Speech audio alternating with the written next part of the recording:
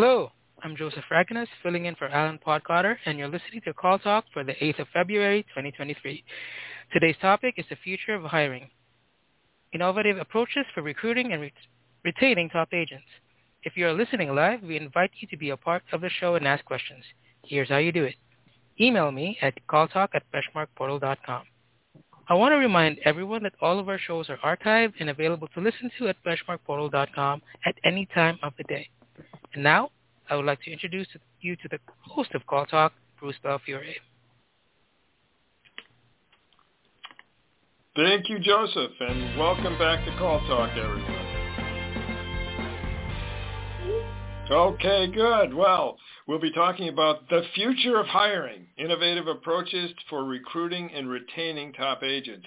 And I'll be interviewing Ravin Shah. Ravin is the founder and CEO of Hellohire, a software platform that helps contact centers hire agents. Ravin is a serial tech entrepreneur on a mission to expedite and humanize the hiring process. Welcome to the show, Ravin. Thanks, Bruce. Okay. Well, we're hearing constantly that recruitment and retention are a top challenge and priority for the contact center and this industry in general. What's going on? In your opinion, what's changed? Well, the biggest change is the shrinking labor pool. And I hate to say it, but it isn't new and it's not going away. The labor shortage that we're experiencing right now wasn't caused by the pandemic. It's a growing problem for over a decade. There was a study that showed that every year, the percent of people voluntarily leaving the workforce has been steadily increasing year after year. And when the pandemic started in 2020, people held on to their jobs and there was so much uncertainty that the trend kind of stopped. But as soon as we hit 2021, the trend continued. And that labor shortage, the labor shortage isn't the only problem, but it's one reason why we're seeing fewer candidates or qualified candidates coming through the pipeline. Yeah, it's very interesting, really. Your point about the pandemic issue being sort of an underlying factor, but there's a secular trend that's really overlying the whole thing, and that's or overlaying the whole thing, and that's pushing the problem to the fore. And what are some of the other reasons that you see? There are many, unfortunately, but another big reason is the competition. We used to compete with other contact centers, but now the competition is other industries, new working models, new life priorities. Everything is different now. No, that's for sure. That's for sure. And speaking of different, what are some of the changes that have made recruiting more difficult? What are contact centers experiencing that you've seen? Well, we talked about the first challenge, which is getting fewer qualified candidates applying. People are still applying, but it's becoming much harder to figure out who's really interested in the job and who's qualified. In the world we're in right now, candidates just click apply. It's a volume game for them because they know that 95 to 98% of the time, they're never going to hear back from an employer. And so what happens is, as businesses and employers, we get a ton of applicants, but it's hard to understand who is really interested in the job. And further, it's harder to reach them. Most contact centers are starting the process with a phone screen, but these days, who picks up the phone from a number they don't recognize? I rarely do. And I'm from the generation that came from analog phones and answering machines with cassettes in them. Do you remember those? No, Ravin. I'm way too young to have seen those. Oh, man. We had, I think that was just hilarious where, you're just recording and re-recording on that analog cassette. Those were the days. But this new generation, they're using their phone for texting and video calls. Audio calls are awkward and a thing of the past for this generation. And the other big challenge that we're seeing is ghosting. And so this is something that's pretty new. When you finally get in touch with a candidate and schedule an interview with them, 50% of the time, they don't show up. Yikes, that's incredibly painful, but something I've heard from a good number of centers at this point. And obviously, for us who've been around for a while, it has to do, we think of it in terms of both problems that it causes for us in our processes, and also just in terms of common courtesy. Whatever happened to that? But anyway, what do you think the reason is behind it? Yeah, no, I feel the pain, but the no-shows are happening because you're too slow, or we're not fast enough. And candidates today are exploring multiple opportunities. And again, like we said, the competition is fierce. And so the person who makes, the person who's the quickest to make a decision will win. And if that's not you, then you're going to keep getting ghosted because the candidates they've moved on. They've taken another job. They've been interviewing, and again, the quickest person wins, and the one that's not fast is getting ghosted more and more. And so it's painful, but it's the new normal. And the only path forward is to adapt, and that means hiring in a way that works with today's labor market, today's job seeker, and things of today's market, which are, ghosting and fewer qualified candidates coming through the pipeline. Yeah, so, unfortunately, we have to adapt to these new ways of doing things in order to get the best candidates. So, okay, so now we're really getting into some good stuff that I think our audience wants to hear more about, get your opinion on. Because how can contact centers adapt to this new normal and meet their hiring objectives? It's not just getting butts in seats, as we've always said, but we need to hire the right people who are the right fit for our companies and will do the best job possible in terms of, fitting into the contact function for our companies and projecting the right image and doing a great job. How do we do that? Well, I'm a tech guy, and we love to throw technology at the problem, but that's not the solution right now. We've got to actually start at the beginning. We need to be more human, and we need to change the way that we hire. Okay, interesting. So be more human, and I guess use the platinum rule. The old golden rule is do unto others as you would have them do unto you. The platinum rule is do unto others as they want to have it done, right? And so what you're talking about is really adapting to the way your labor pool, your potential labor pool wants to be handled or wants to be approached. So this is very good. What do you propose? Well, first of all, we need to make the entire process friendly and fast. Hiring today is like sales, not like customer service. So we need to reduce all the friction and do everything in our power to give candidates what they want as quickly as possible. And, we can't expect candidates to fill out long application forms, upload their resume 1,000 times, engage with a chat bot, complete psychometric tests, record themselves on video.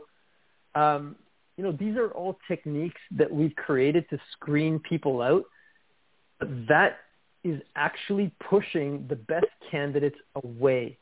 And I'm not saying that these are bad techniques. Like, we definitely want to take our time and hire the right people, but you can't ask a candidate to jump through hoops until you've at least had a conversation with them. Okay. I'm taking note of your comment that hiring today is like sales.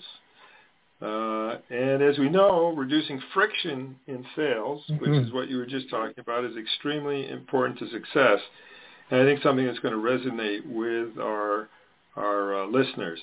And, I'd like that really to sink in for our audience for a minute, because these are particularly important concepts in that period before the hook is in, right? So you're trying to get the hook in for candidates who are going to be the kind that you really do want to bring into your center. Because you can do all of the screening needed at the right time, but schedule a conversation early is what you're saying, so that you can get engagement in the process.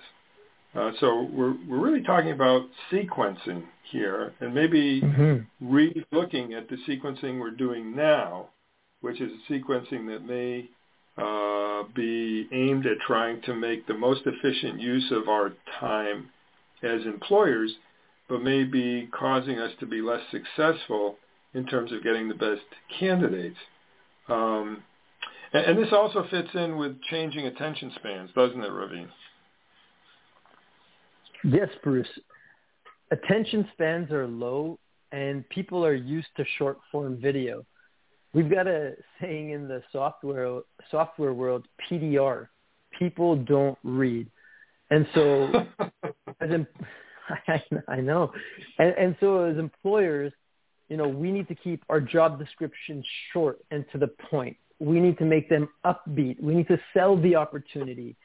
We need to share our unique culture and differentiators. But most importantly, we need to be consistent with the messaging and remember that the goal is actually to catch the interest of as many people as possible. Wow. Yeah, I was just thinking about the fact that, make things pithy, keep things short, because, again, people don't read. The PDR, I love that. That's the truth. Short text, short videos have greater impact these days, to be sure. And using these to get the hook in for people seeking an engaging culture that fits with their values is important. Because unfortunately, the glaze-over effect is true both for reading and for long videos. People will just reject both. So we have to sort of get away from the thought that we have to pack as many words in there as possible to impress the potential employee with just how wonderful we are, our culture is, and the opportunity is, and figure out ways to pare down the communication time, the number of words, the length of the video, so that we get the same impact into a short as possible period of time. Goes right in with what you were talking about, with the attention span. So please tell us more about this. I think it's fascinating. Thanks, Bruce. Now, when we look at the biggest opportunity for hiring right now, it is to make a radical change. And we talked about sequencing, but really, if we take that one step further, it's really to get rid of resumes and screening and essentially invite every applicant to an interview right away.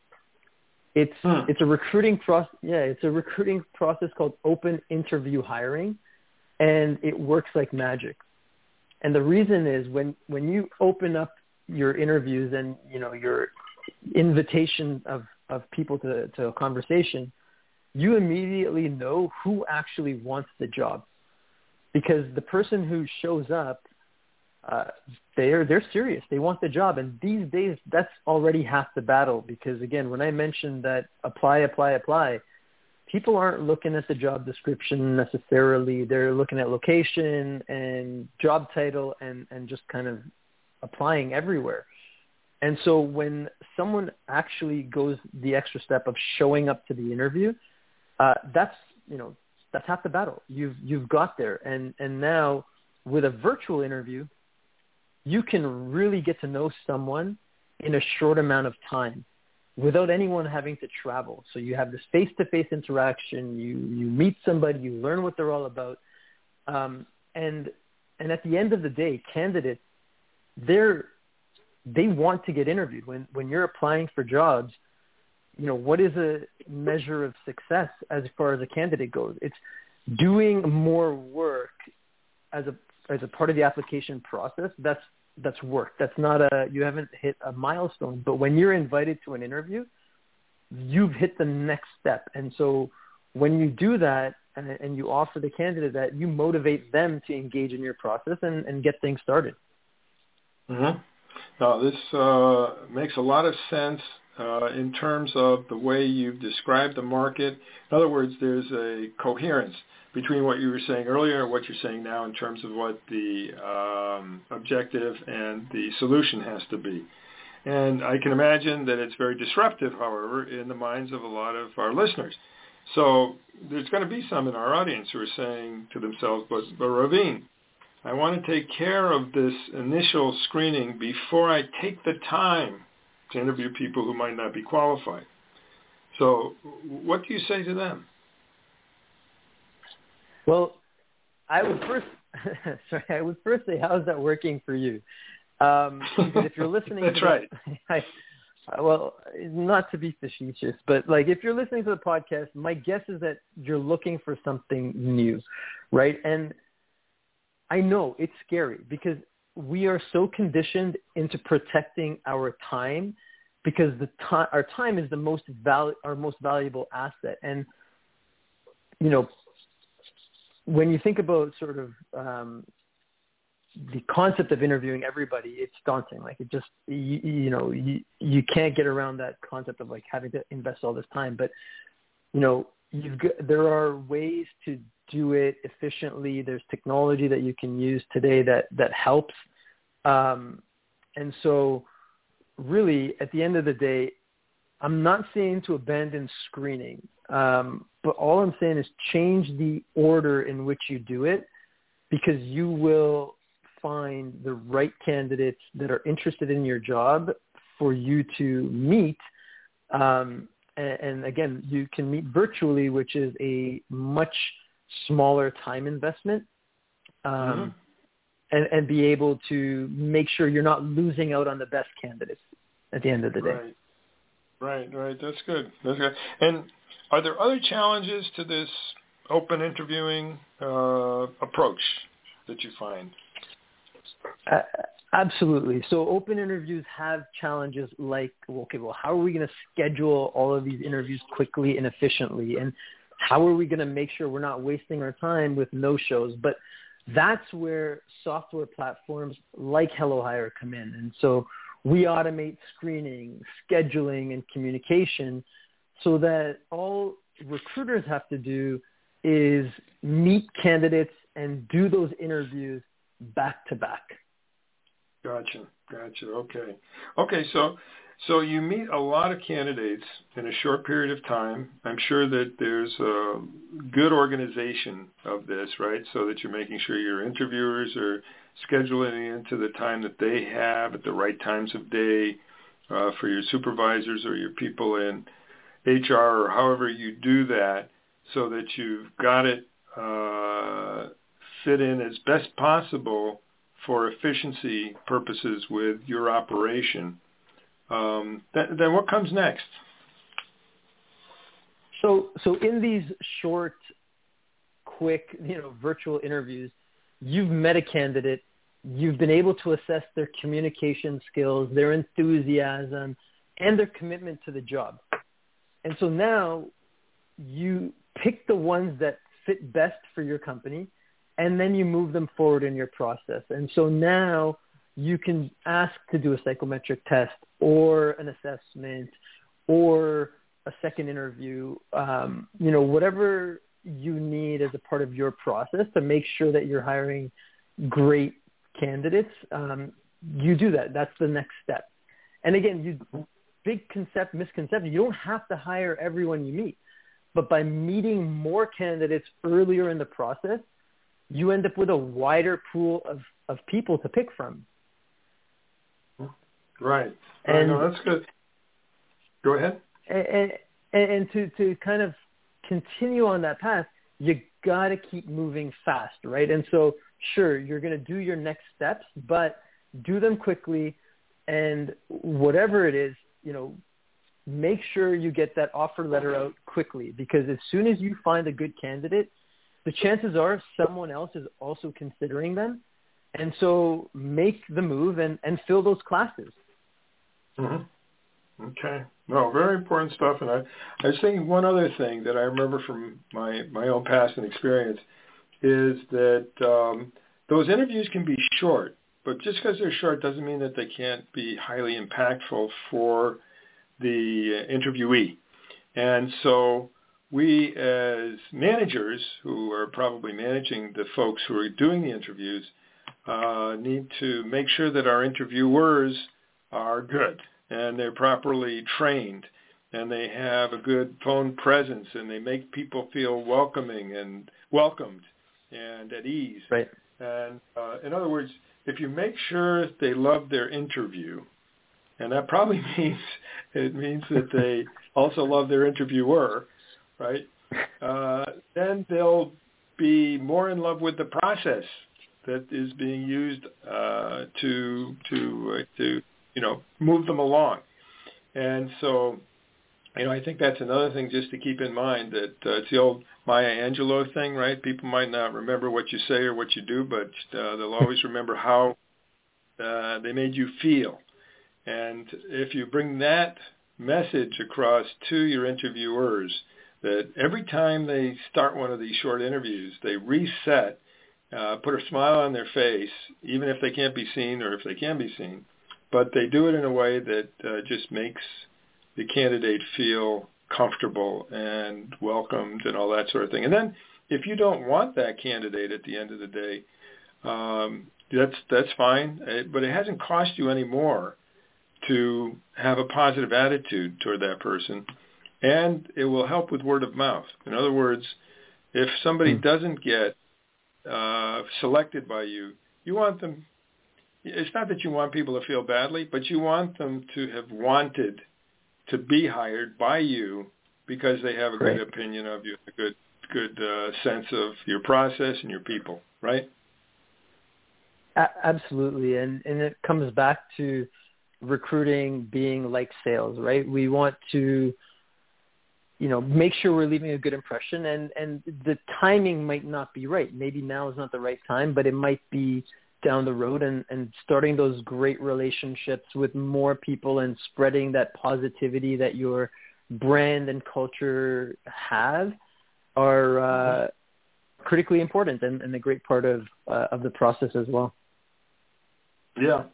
So actually, just as a side note here, you should probably think about having a QA process with regard to your hiring interviews process, and have people listen to them and be able to actually coach the folks who are doing the interviews so that they become more and more effective and better at the interviewing process.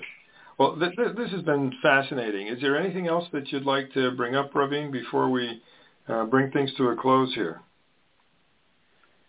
I'll just touch on one point that you just reminded me of right now, and I say this to everyone, that every employer that is hiring, I say try going through your company's hiring process end to end so that you can feel what the experience is like for a candidate and empathize.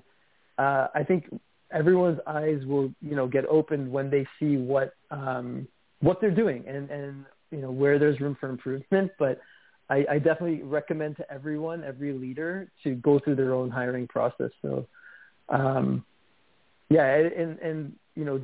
candidate experience is the very first part of the employee experience, and we all know how important that is when it comes to retention and making sure we're creating a great place to work. And so it's got to start from the very beginning. And I always say, just try your own process so you know what it's like for those coming through the door. Right. One of the things that I say is that when it comes to processes and contact centers in general, every season is a good time for spring cleaning. In other words, going through, see, how good are you at it and what can you do better? And then how can you measure that it's, in fact, going better?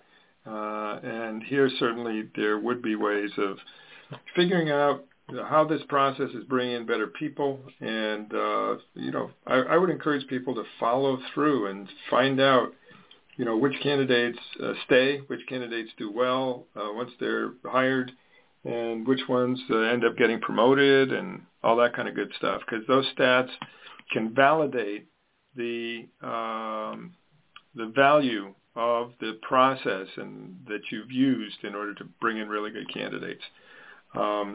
Thank you so much, Ravin. This has been great. I really appreciate it. Do you have any final words before we toss things back over to Joe?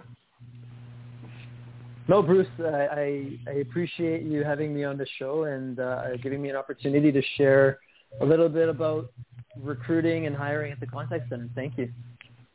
Okay, great. Well, thank you for being on, Ravin. And over to you, Joseph.